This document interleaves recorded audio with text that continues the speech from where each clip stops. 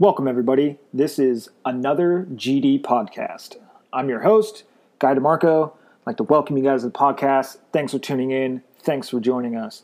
If you haven't listened to the first podcast, I recommend that you go back. It's episode 1. It's the shit show intro. Talks a little bit about myself and what this podcast is going to be talking about.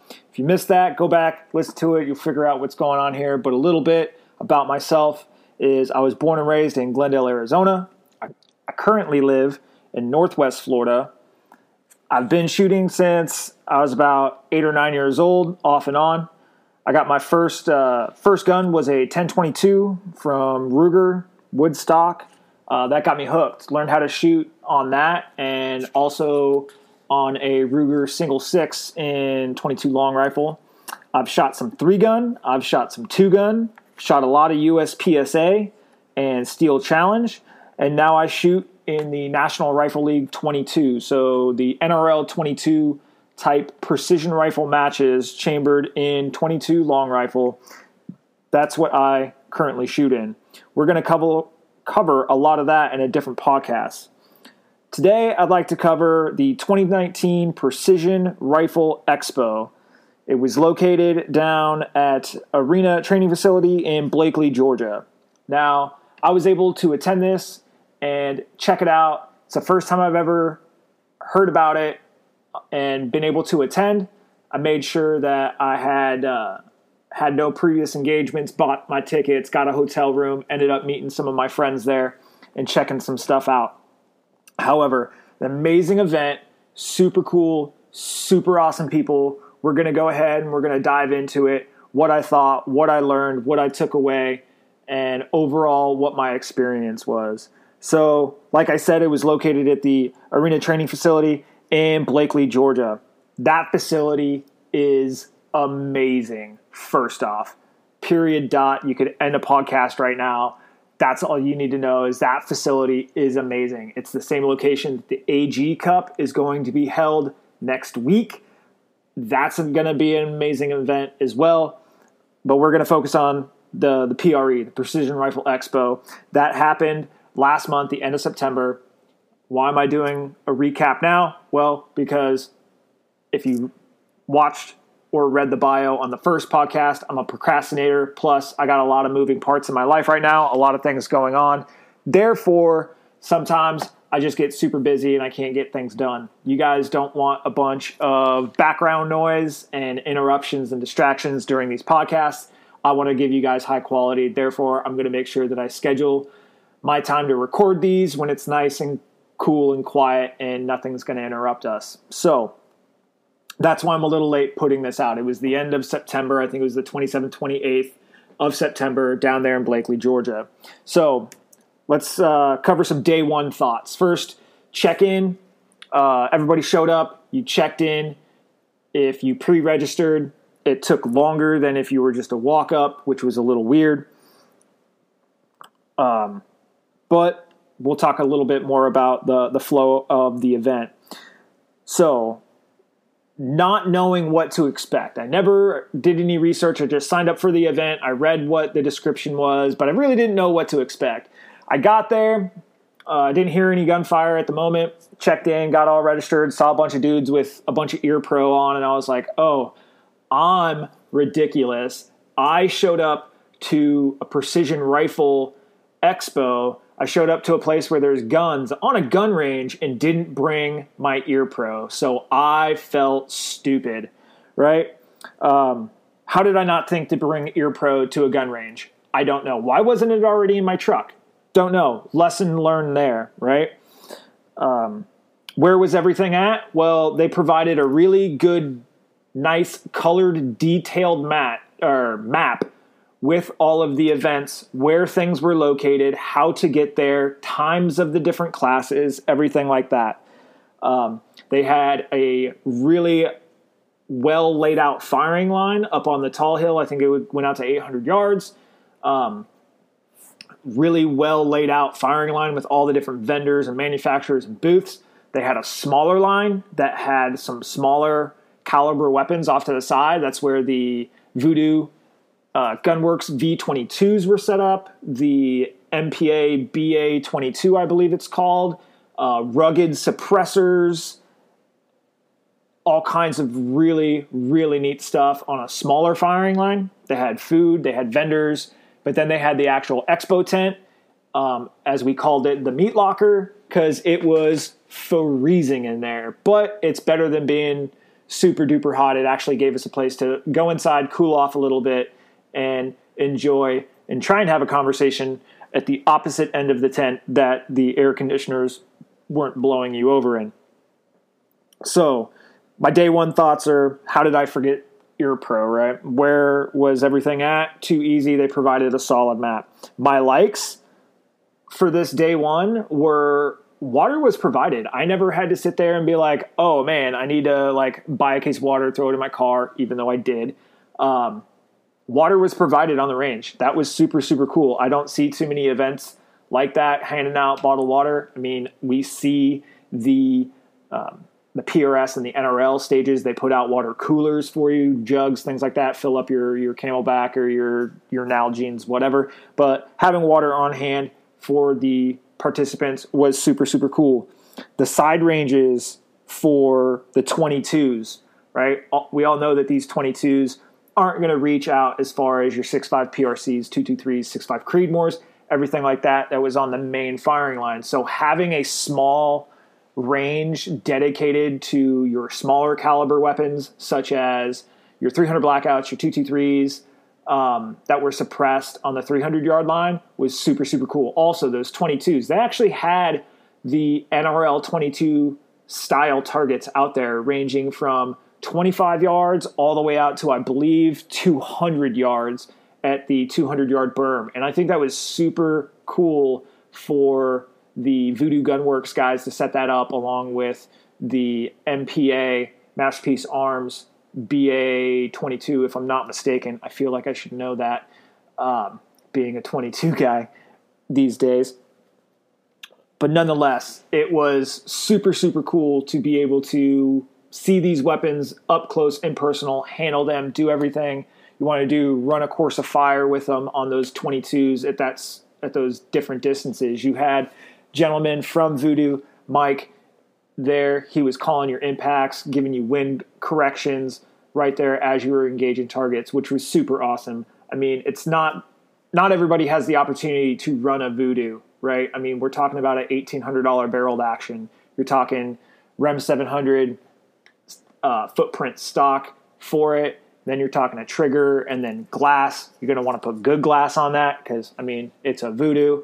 You're talking a lot of money here. So being able to actually get behind the glass on one of those and send some rounds downrange and actually get a feel for it and appreciate not only the engineering and the craftsmanship that goes into it, but the actual accuracy of these 22s. I mean, we had a little bit of right to left wind. I think I held maybe 1/10 to 2/10 off center straight up on my elevation, and I was ringing those little 2-3 inch targets all the way out to 200 yards. I think it was super, super awesome. So I really like that side range for the 22s and the suppressors. Rugged suppressors down there, you could fire all of their suppressors. I don't know anywhere else where I can go and test out suppressors before I, spend the money on them and then have to wait 10 months to get it to sit there and say, I wish I would have got something else. Or something better suited for what I'm going to be doing. What I was really impressed with was their Obsidian 45. It's a 45 cal can. It's modular, so it can be long or it can be short. They actually had that on I'm spacing it. It's an MP5 clone is basically what it is. Chambered in 9mm, but they had a 45 can on it, and it was still really quiet. I took earplugs out, the foamies. I took those out and decided just to send 4 or 5 rounds down the pipe to actually see what the sound reduction was. I was super happy with it. It was super, super cool. I think it was very, very incredible. So the rugged suppressors and the 22s on that side range were super, super interesting. So another thing that I thought was really interesting was getting real hands-on with these guns and gear. It's one thing to walk into a gun store and feel the trigger and feel the action, but we all know that those are going to be different in a real shooting environment. You can get down behind a stock. You can just throw a rifle on your shoulder, put that stock in the pocket of your shoulder and just hold it up. But I mean, is that really how we're shooting offhand? I don't think so. Are we really feeling how smooth the bolt is? Sure, when there's not a magazine or it's picking up a round and feeding it into your chamber, right? So being able to get down behind these firearms and actually feel them and check them out, I think was probably one of the coolest things I've actually been to. Though it's smaller and it is definitely more compact than SHOT Show, I think I actually enjoyed my trip to the PRE more than I did the 3-4 times I've been to SHOT Show out in Las Vegas. I don't go to range day because I'm not a media personality or a reporter or anything else like that. Maybe now that I'm running a podcast that'll get me in the door, I don't know. But then again, I'm in Northwest Florida. I'm not in Vegas or a surrounding state.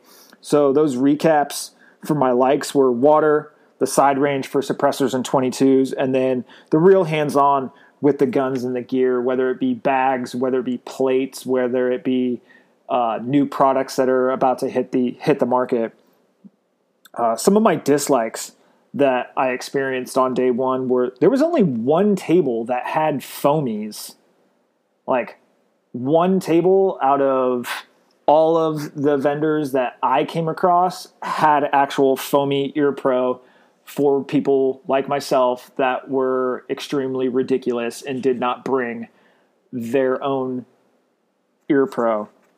The other thing was the confusion with sign-in and the t-shirts or however this worked. So some people order the t-shirts or you were supposed to get the t-shirts when you signed up, but the shirts weren't there or this, that, just confusion of the staff. And I think that I don't blame the staff for that. I think that's just inherent when you're running anything, on a volunteers basis. You can tell somebody what to do, but then somebody else new walks up. I mean, I've done it.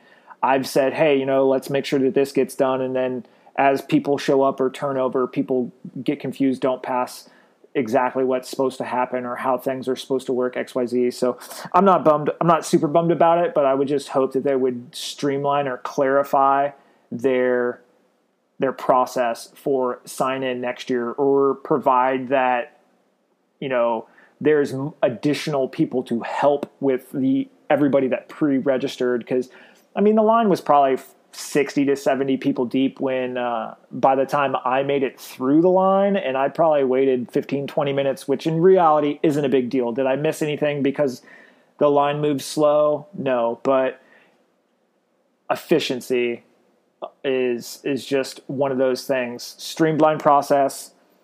We've all seen efficient systems and we've seen inefficient systems. So I think that's just important that when we do something like this and people are paying for admission, that we get them in to whatever event they are going through in a smart and timely manner.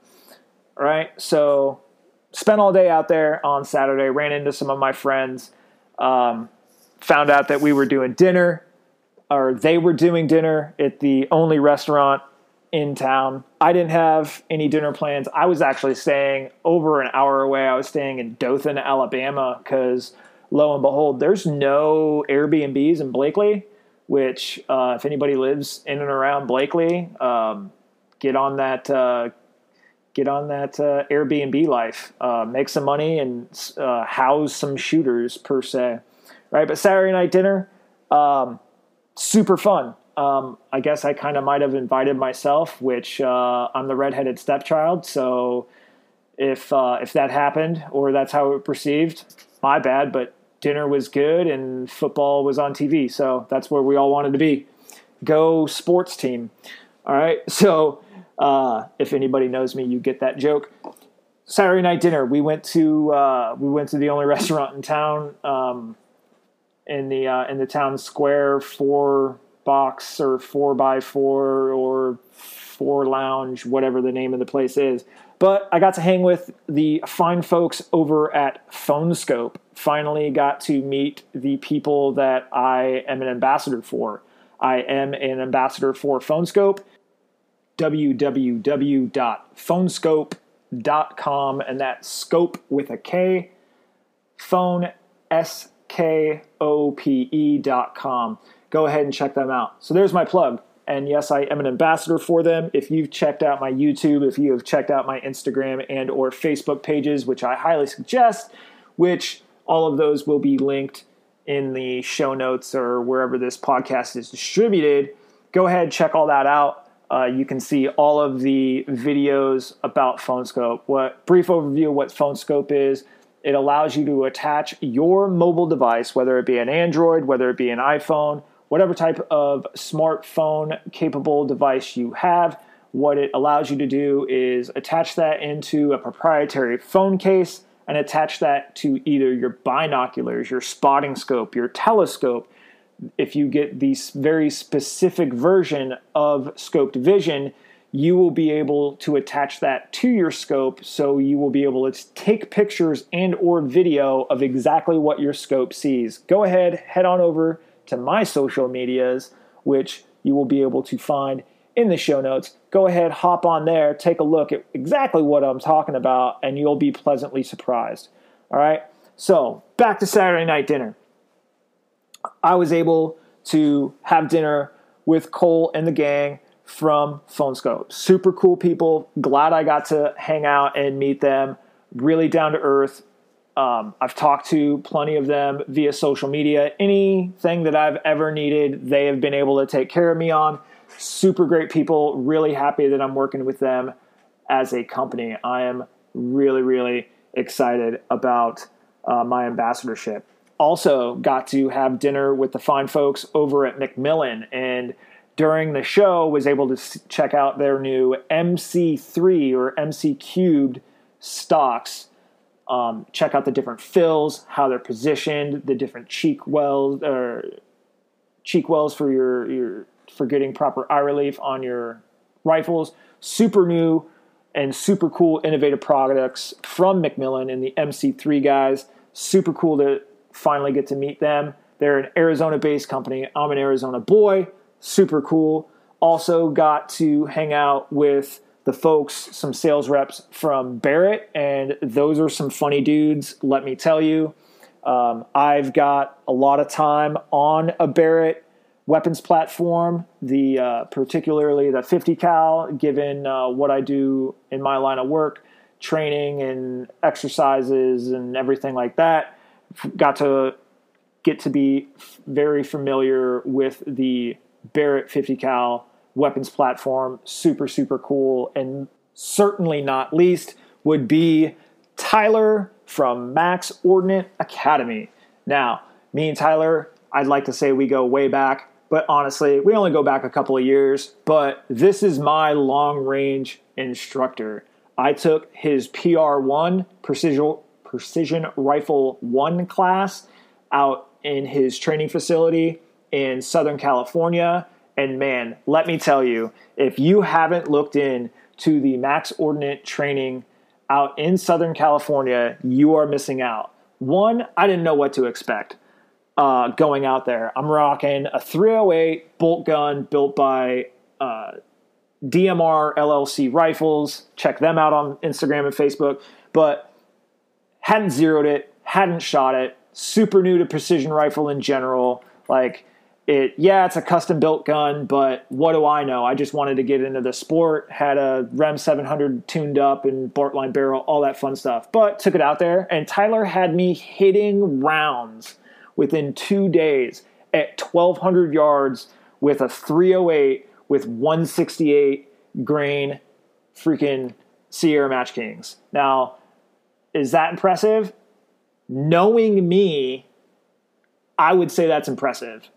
I know that I am not the best shot in the world, but I like to practice, and I like to have fun, and I like to try new things. Hence why I've shot a bunch of different disciplines and everything like that. But I'm taking this precision rifle thing real serious, and I wanted to get some training. Well, instead of just trying to train myself and pick up a bunch of bad habits, I just went to a professional, saw him at SHOT Show one year, got on the calendar. They took care of me, and indebted to them forever for teaching me the tricks and tips of precision rifle.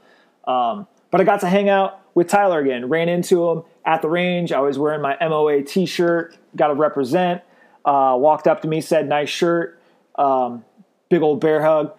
Love that dude. I love Ray, his fiance, at Nine Dolls on Instagram, at Max Ordinate on Instagram, at Tyler Hughes on Instagram. Check them out. Check out the 2020 training calendar. They just dropped a podcast today. Here's my podcast plug for somebody else. It's the Sub MOA podcast. Let me double check that real fast, because I want to make sure everything is legit. The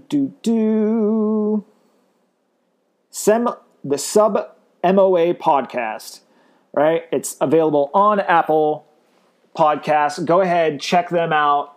Awesome review of different challenges that they do. Also shooting tricks and tips as well, talking about proper shooting position and support that you need.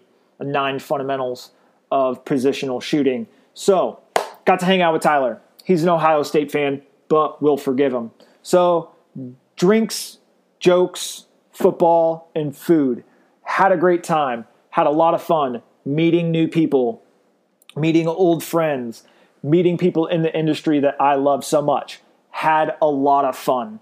Now, that was Saturday night. Now we're going to talk about Sunday morning. Wake up, put all my crap in my car, because I'm not coming back to the sleazebag hotel that I stayed at, which, oh man, what a fun time to be alive, people. So my day 2 thoughts. Overall, way smaller turnout. Way smaller turnout for day 2 than we had on day 1. But that's okay, because that meant I got to shoot a lot more rounds. We'll talk about that. So we had a smaller turnout, but at the end of the day, nobody wants to bring ammo home or ship ammo back. So what do? You shoot the ammo, because who turns in ammo? Nobody. So we came up with some friendly competitions to expend this ammo safely and ethically at all of the evil steel that was downrange. And if you go check out some different social media sites, you'll see the turning and burning of 223 rounds getting slayed downrange at about 400 yards and seeing who could get the most hits on steel in a short amount of time. So that's my thoughts on day 2. But next, we're going to talk about the training classes. So not only did this Precision Rifle Expo talk about the new and upcoming equipment and show you that equipment and let you demonstrate that equipment and teach you different things about the upcoming gear and all that other fun stuff, but there was also training classes on site at different locations and different times throughout the weekend, both Saturday and Sunday. And I thought that was super valuable. So I was able to attend wind reading, rifle maintenance, and fundamentals of marksmanship. Now, I am not a professional. I am a hobbyist. This is not my chosen profession. However, it kind of bleeds over a little bit. But man, did I learn some information out of just these 3 classes that I took. So the first class that I took was wind reading, and I believe I took that one Saturday afternoon, and that was held outside because you got to read the wind outside. But that was Emil Parslik. I really hope I'm saying your name right. But he's from Burger Bullets. Was formerly down at the Army AMU teaching their folks down there at the Fine Army Marksmanship Unit. I happen to have shot some 3-gun, 2-gun steel challenge matches with some of those folks, and there is no doubt that those are some of the best shooters in the country when it comes to firearms and the competitive nature of firearms. Just wow. Really good dudes. But Emil was teaching the wind class. To say he is a wealth of knowledge is a ridiculously giant understatement. The knowledge of this man to sit there and literally hold his finger up, call the wind, and have us check it on a Kestrel and him be within a tenth of a mile per hour was ridiculous. He literally did that. He's like, it's blowing 6.4 miles per hour right now, and I think it was 6.5 on the Kestrel. It was just ridiculous. Like, the man knows his wind. He's been doing it for like 20-something years. It's ridiculous, the knowledge that this man has. And the things that he taught us was amazing as well. I really enjoyed the hands-on portion, and big thanks to Vortex. Big thanks to all the sponsors or the companies that came out and attended this event, but the vendors that actually helped out with the teaching of these classes is super, super cool. So how do you teach a wind reading class without, something to see the wind? Well, you're like, you can't see the wind, it's invisible. No, but you can see the effects that the wind has on the environment at distance. So Vortex stepped up and we got binos and spotters and you name it, different powers, different magnifications, all that stuff. We got all of that stuff to use for this wind reading class. And I just want to take this time to say, thanks, Vortex. You're the reason that's the glass that I use on my rifles, my binos, is because you guys step up and you guys really help the community. So thank you. But the hands-on portion of the wind reading class was really cool. We learned some different techniques on how to gauge the wind and what the wind is doing at distance. Now, I'm not the teacher of wind, so it's really hard for me to express what exactly we learned. But if you think about it, if you look down range and you happen to have some mirage on a hot, sunny day, and you're trying to be like, oh man, which way is the wind blowing? If you're in focus at a given distance, say 500 yards, and you're focused in, you're looking at your target, and you can't tell which way the mirage is running, take that focus dial on your optic and make it blurry to where you can't see the target, but it focuses halfway between your target and yourself. So focus at something maybe 250 yards away to where it's blurry now, and you can actually see which direction the wind is blowing and which way it's traveling. Now, what's even cooler is if you figure out which direction the wind is blowing, you can now refocus on your 500-yard target, and then you can slowly rotate your optic, say your binoculars, rotate those toward the direction of the wind to where the mirage boils, and by boils, it doesn't go left, it doesn't go right, it goes directly up. And now you've found exactly what direction your wind is blowing to. You can also do this, back azimuth. Yep, I can't talk. Words are hard. Let's deal with it. Back azimuth, and you could do it the other way to figure out which way the wind is coming from or going to, either way. Whichever way the mirage boils, if I could think of what the word was, whichever way the mirage boils, that's where your wind is blowing either to or from. And you can figure out maybe what the value of that wind is. Now you know if you've got a half value, quarter value, full value wind, depending on the direction you will be firing upon your target. So literally one of the smartest things that I learned, or one of the most important things that I learned that weekend, was using Mirage to find the wind direction. And in fact, I literally used this last weekend when I was a range officer for the Kestrel Ballistics Fall Classic held at Alta Shooting Solutions. Checked that out, was the RO, and was trying to determine what the wind was doing at distance. So I was on my spotting scope, and instead of being zoomed in on the targets between shooters, I was actually dialing the focus knob to where it became blurry, and I was actually, instead of seeing targets, I was actually seeing the rain and the direction the rain was falling / being blown, and I could tell, by how much it's moving from top to bottom, approximately what the wind value was, whether it was 3 miles an hour to 5 miles an hour, and based on that, what the shooters were holding, whether it be straight up on the close targets and then 3/10 left to right on the farther targets. It was just really interesting to put the knowledge that I learned in the wind reading class into application within 15 days of learning it. I thought that was super, super cool. Another class that I attended was rifle maintenance. And this was taught by Jesse Rambo, no relation, because I asked. No relation to John.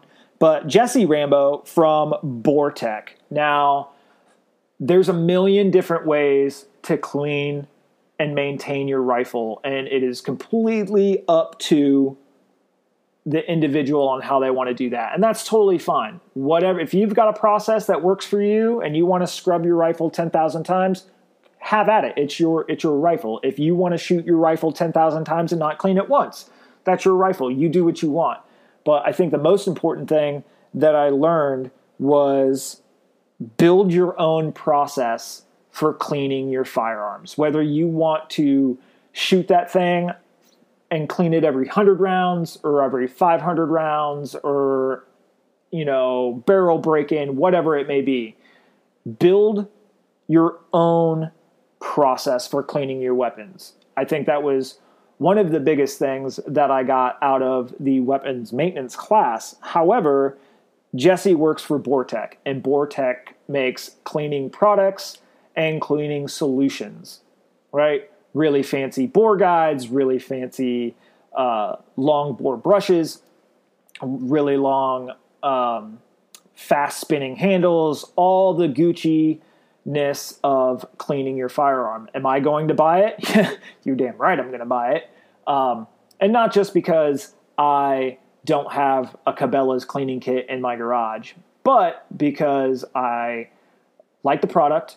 I have multiple firearms that all require the same type of cleaning kit, such as all of my 22s. And I say all of, I've probably got 4 22s sitting in my safe at this moment. So why not have a dedicated cleaning kit to cleaning them all? Also, all of their products are bore safe. You can soak up a patch with, say, their Eliminator or their 22 specific cleaner, run it through the bore. You could leave it overnight and then just push a patch the next morning and it's not going to hurt anything, versus leaving some of these solvents in your barrel. It can eat, it can chew up, it can do all kinds of gross things to your bore and your crown and everything else like that. And nobody wants to sacrifice their barrel or anything like that to, harsh chemicals chewing it up and maybe eroding its life sooner than expected. I'm not a chemical engineer, so I don't know. But I did like the fact that he explained why he uses nylon brushes and stainless steel jegs, or whatever I call them the patchy stabby thingies, because words, and I like to make up my own stuff. So patch pushers, whatever you call it. But nylon brushes, that way when you're pushing the patch, after you've done your initial soak and scrub, after you push your patch, you're not getting any false indicators from a copper brush, a brass brush, or a copper brush, or a brass jeg when you're pushing it through. You're not getting any false indicators that your equipment is causing the fouling or the chemicals to change color on the patch, yet it is actually the carbon and the lead that is in copper that's being taken out of your barrel. Now, that's why they're using stainless steel. That's why they're using nylon brushes. I never really thought about it that way, but that's pretty interesting. And they sell all those products on their website. You can find them sometimes at your local distributors. I know that Altus Shooting Solutions in Baker, Florida is a retailer from them. I'll probably buy direct from them because I like to support small business. So why not just order everything from Altus and get it all in a one-stop shop? All right. So one, I think they have great products. I tested some of the sample packs that they gave me, cleaned out one of my 22s that I've put maybe 200-300 rounds through. Haven't cleaned it yet. I'm doing a slow break-in on it. It's got a kid barrel on it. It's pretty tight chambered, so I'm really putting it through its paces before I take it out and do any serious shooting with it. Also, very professional. I'd like to say right now that Jesse Rambo, no relation, is really professional when it comes to his products in the class that he gave. He is a salesman. His job is to sell you his product. But he did not do that at the cost of another company or another brand's product. He said continuously that he believed his product was good because why? Or you may not want to use something that is a heavy solvent because X. Many people in the class of 10 to 15 people asked him, what are those products or what do we want to stay away from?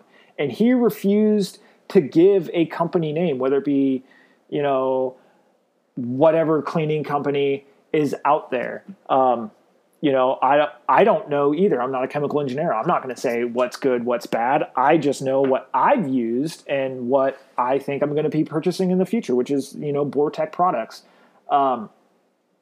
He was, completely professional the entire time. Never badmouthed another company or another type of company or his direct competition. Like, some of these multi-million-dollar named brands, never bashed him one time, was completely professional, said, I just can talk to the Bortec product, and that's what I'd like to talk about. I don't need to talk about other companies. If you want to use those, feel free, but we're just here to show you how to maintain your weapon, and we're using our products, Bortec products, to show you that. If you like them, feel free to grab a sample or purchase them in the future, but never bashed another company one time, and I think that's really stand up, and I think for that reason, not alone, but in addition to the many reasons, but that is one reason that I think I'm going to start purchasing some Bortec products, is just the professionalism of their staff, their salesmen. Yeah, they know they're there to sell some products and to represent their company by selling products and making a profit, but to not do that on the back of their competition really speaks volumes to the people that they hire there and the people that they have representing their company, which I think was really, really cool. Next, we're going to talk about the fundamentals of marksmanship. Now, this, I don't want to say was fast and down and dirty, but I kind of knew all this stuff because I've trained with Tyler over at Max Ordnance. He provides some awesome instruction, but just like you can never practice the fundamentals, you can never hear about the fundamentals enough. So Jacob Bynum from Rifles Only down in Texas provided the class on fundamentals. He provided handouts for us so we would be able to take this information, take it home, and then practice it or review it. I'm actually holding the paper right now, and it's got 5 bold words on here: natural point of aim, sight picture, breathing, trigger control, and follow through. He said, those are the big 5, right? And, I've heard multiple instructors say the exact same thing. If you don't have a natural point of aim, when you get behind that rifle and you pull that trigger, your rifle will hop off or come off target, and your follow through your sight picture, your trigger control can get all jacked up because you don't have a natural point of aim. Now, I'm not a firearms instructor, so I don't want to get into all the reasons why and, say exactly what everything is. Because, one, I'm going to talk about the things that I'm intelligent on, and I'm not super intelligent on that because I'm still learning. But natural point of aim is when you, in my opinion, my definition would be if you throw your rifle on top of a barricade, say a PRS barricade, and you get behind that rifle, you want to be squared up. You don't want to have to muscle the rifle to get it on target. You want to drop that rifle on that barricade, have it already pointing downrange in the general direction. You want to get a good pocket or get the stock, get the butt of the rifle high in your shoulder pocket. You want to bring yourself in behind it. You want to have that nice tight cup. You want to have a good solid 90-degree trigger break. You want to make sure that when you put your cheek on your stock, on the comb of that stock, that when you open your eye and you're looking through the scope, that everything is natural, that it's already pointed at your target. And if it's not, you want to adjust your body to get a proper point of aim and get your body in line with the rifle, right? It's going to help reduce your recoil. It's going to help you stay on target so you can actually watch either bullet trace, bullet wake, impact. If you miss, you can see actually where your bullet went to make a quick on-the-spot correction and then re-engage your target if need be. So natural point of aim, definitely agree that it is the most important fundamental of marksmanship. They talked about sight picture. They talked about breathing, how you have that natural respiratory pause, and that's where you breathe in and then breathe out. And then when you breathe back in, that natural respiratory pause, that's where you want to break your shot. You want to try and break your shots between heartbeats, which I've never really thought of that before, but the most minimal amount of influence on that firearm. Trigger control, making sure you're not jerking the trigger, making sure that you're not just slapping it, that you're pinning it to the rear, letting it go off, letting the whole process work. And with that trigger control of pinning that trigger to the rear and making sure that round fires off. We actually had another person, a sponsored shooter from Applied Ballistics, walk over and actually tell us a story about how taking Jacob's class and the follow-through principle actually got him a match win on the very last stage. He needed to clean it. If he got 9, he lost. If he got 10, he won. And what happened was when he broke the trigger, he pinned it to the rear, and it was a light primer striker, a hung round or something. It did not go off, but he broke the trigger. It's really funny because I'm like handsing this whole process right now. He engaged, broke that trigger. The round did not fire, but he stayed there in position with his crosshairs on the target. And then a second or two later, that primer engaged, or that primer went off, detonated, the whole process of a cartridge being ignited, the powder burning, bullet leaving the barrel, all that fun stuff.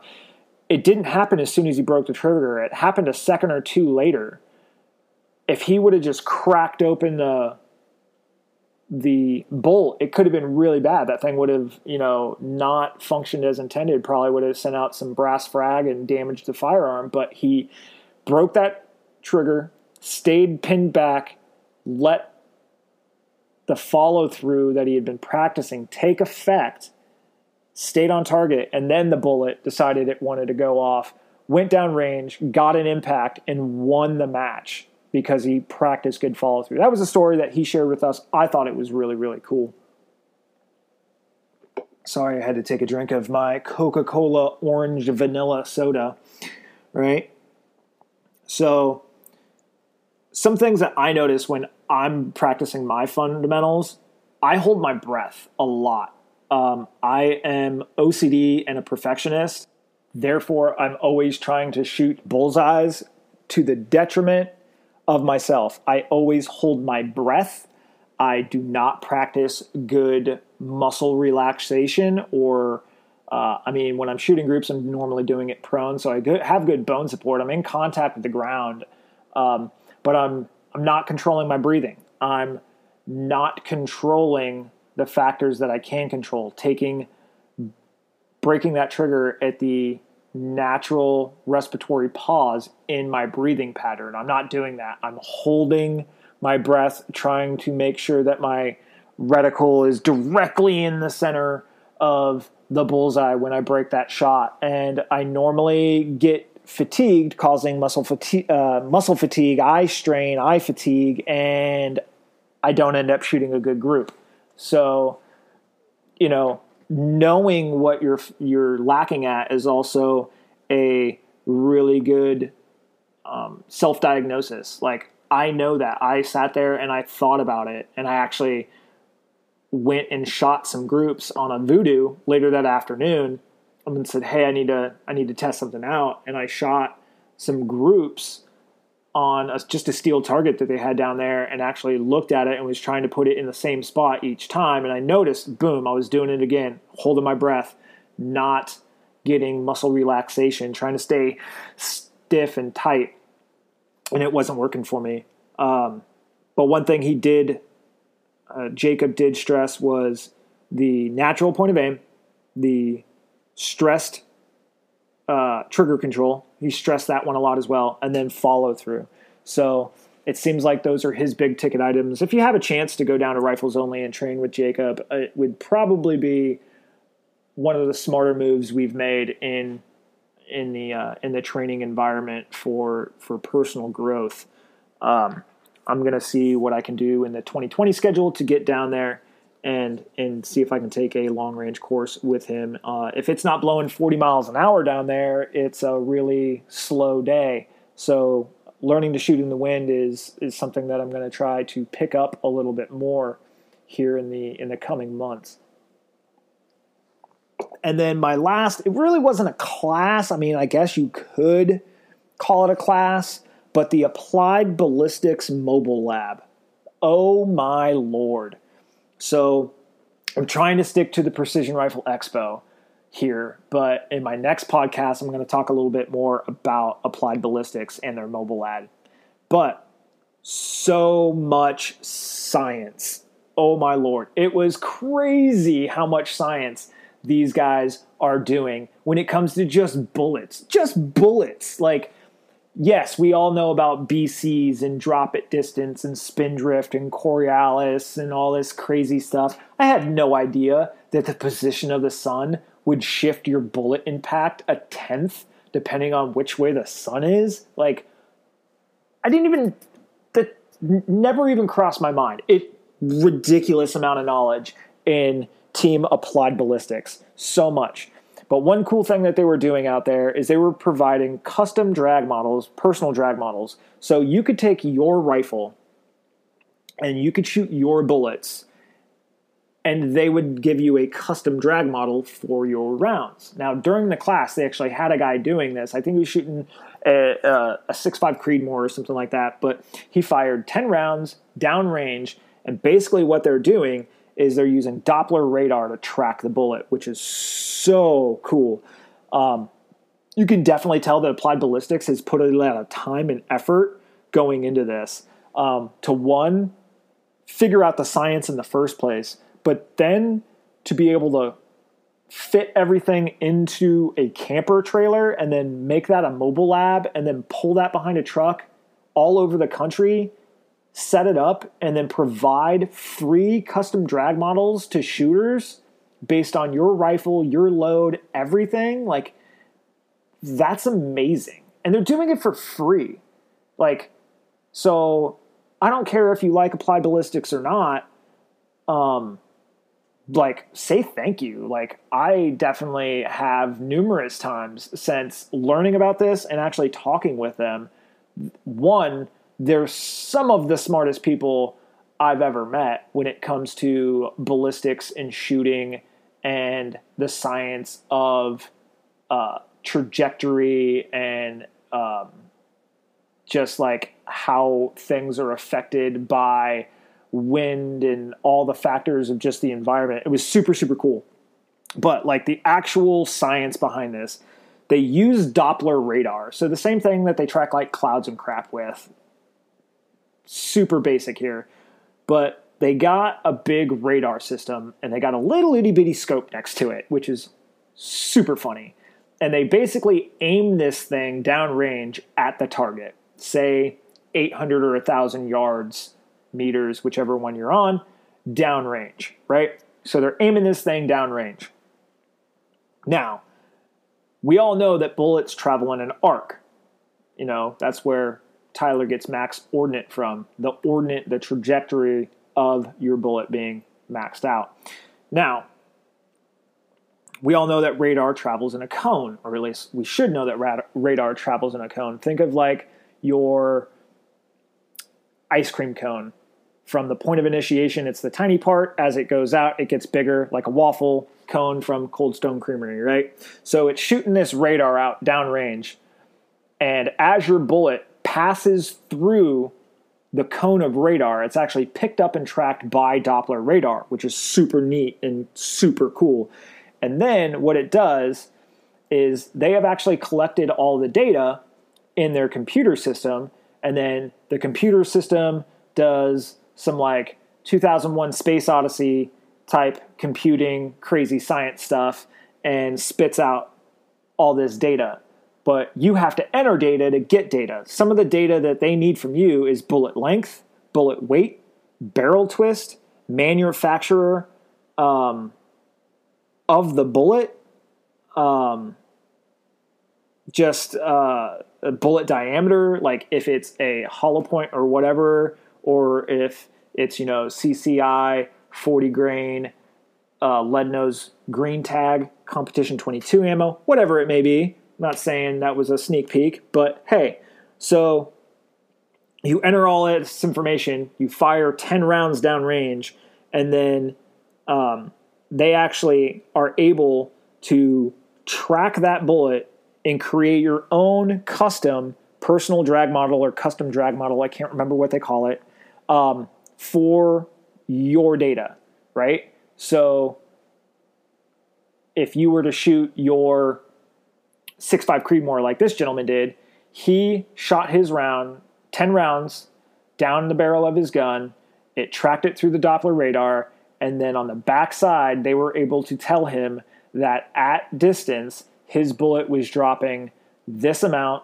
His standard deviation between all of his shots was, say, 7, right, for his 10 rounds, that his average feet per second was this at this distance. So the amount of data that they collect through the Doppler radar and have done all of the mathematics and the programming and the calculations to figure out exactly what's going on, hands down, ridiculous. These guys should be working for NASA. Just amazing. So applied ballistics course was super, super knowledgeable. Their instructors, super, super knowledgeable. I super apologize that I can't remember the Aussie's name, but that dude was super cool. Love the accent, man. He doesn't care for Vegemite, but that's okay. It's not for everybody. I've had it. It is kind of gross, but hey, whatever. But yeah, the applied ballistics guys that come down there and then allow you to shoot their stuff over radar, and then get your own personal or custom drag model for your specific rifle, your specific bullet, lot, whatever. Amazing. Now, if I didn't mention it, all of that data gets uploaded to the Applied Ballistics website, and then you can download, they name it, custom name it to you, to your gun, your bullet, XYZ. They custom name it to where if this gentleman, we'll call him Bob Smith, you know, Bob shoots his gun, they name it Bob Smith 6.5 Creed EDLD or whatever bullets he was shooting. Bob can go home that night, download all that information, and then he can use that information in any applied ballistics dope calculation solver or whatever. So if you've got a Kestrel 5700 with applied ballistic software in it, you can literally download that and all of your information is already in your Kestrel. And that is amazing. If I could afford a 5700, I would have one, and I would find the mobile lab, and I would go shoot with the mobile lab and figure that out, because it's amazing, right? So big shout out to Applied Ballistics. Now, bigger shout out to our vendors, right? You guys were awesome. The vendors care about the sport of precision rifle, precision shooting, whether it be for hunting purposes, competition, youth shooting, Appleseed, NRL 22, pellet gun, air rifle, PCP guns, whatever it may be. They care. And we, as the shooting community, need to do a better job, I feel, of thanking those vendors, those companies that come to events like this and support the sport. And I'm not just talking about, hey, cool, can I get a free hat or sponsor me or XYZ, but literally, like, I'm not trying to name names or anything like that, but I literally saw one vendor take care of a youth shooter that was getting ready to shoot a match in a week or so. And this particular vendor was like, hey, what are you looking for? They're like, hey, I need a smaller bag to fit XYZ, blah, blah, blah. And the vendor reached underneath the table, grabbed the bag and the mount the bag went to via ARCA, and put it on the table and said, you know, try this. And the youth shooter's dad, grandpa, whoever it might have been, was like, hey, you know, are we going to add this to my bill? Blah, blah, blah. So it seems that they had some pre-existing relationship. And he's like, no, don't worry about it. Go shoot your match. Hopefully it works for you. Now, knowing this vendor, I went on their website and checked out what that actual product was. And it wasn't like a $5 bag, a $5 part. They literally donated to a youth shooter to ensure that they had the best opportunity to succeed at their match without being prompted. Like, the kid wasn't like, oh, I need a bag, you should sponsor me. It was, I'm looking for this to try and get that competitive edge. And for the vendor to step up and do that was awesome. And when they walked away, I literally was like, that was super cool. You guys now have my business. And it's not, oh, maybe they'll give me something free. I got a job. I can pay for my own stuff, even though it does get expensive. However, like, taking care of our youth shooters and showing the community that we support each other is a huge thing. And not only are these vendors supporting all of the different prize tables for all of the different matches, whether it be NRL 22, NRL, PRS, bench rest, you know, PCP guns, whatever it may be. These vendors, these people are donating time, effort, and product to the prize tables or to the industry. They're coming up with the products that we want to use. So I just say we do a better job of saying thank you to these guys. I think they deserve it, whether they're donating to the prize tables or coming out with new products or not. Because if we don't see them doing something, doesn't mean they're not doing it. And I can say that, you know, based on what I saw right there at the table, at the booth for one particular vendor at the PRE, really take care of people. They've got my business, and that's that. But big shout out to all the vendors. Learned a lot from the Lapua SK booth. I learned a lot from the Timney Triggers out of Arizona booth, the Voodoo booth. Oh my gosh, drooling all over that. The Area 419 guys were super awesome. Definitely look forward to seeing their new rifle, their CZ 457. That's all tuned up and tricked out. Hopefully somebody at my NRL 22 club picks one of those up so I can steal it and shoot it. But we'll see what happens. But they got that new rifle coming out, and that's super cool. All of the ammo sponsors for sponsoring the event in general, big thank you to you guys. I know it was American Gunner, I believe Hornady was one of the big suppliers of ammo, and that was super, super cool. Lapua for the 22s. Huge thank you to you guys. And frankly, the companies that supplied all these rifles. I mean, I counted up how many rounds I shot over the weekend, and I was pretty conservative. But you got to think, like, these guys are putting 4 or 5 rounds down the tube at a time on 6.5 Creedmoor, 6.5 PRCs. I wouldn't be surprised.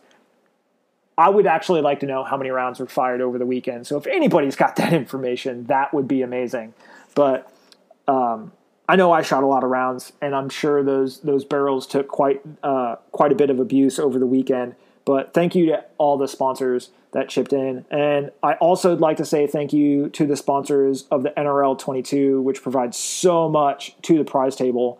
In no order, and if I forgot somebody, I am super, super sorry. But we've got Vortex, we've got Timney Triggers, we got Voodoo Gunworks, we got MC3 with a Macmillan crew, we've got Phone Scope, we've got Lapua, we've got Area 419, we've got Nikon Optics, we've got Weebad Mini Fortune Cookies.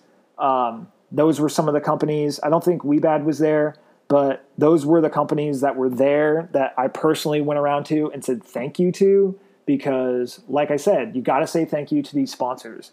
Nothing is telling them that they have to donate to these prize tables, and for them to do so is awesome. It's not a requirement. They're doing it because they love the sport as much as we do. So the least we can do is say thank you for loving the same sport that we do and providing something for it, right?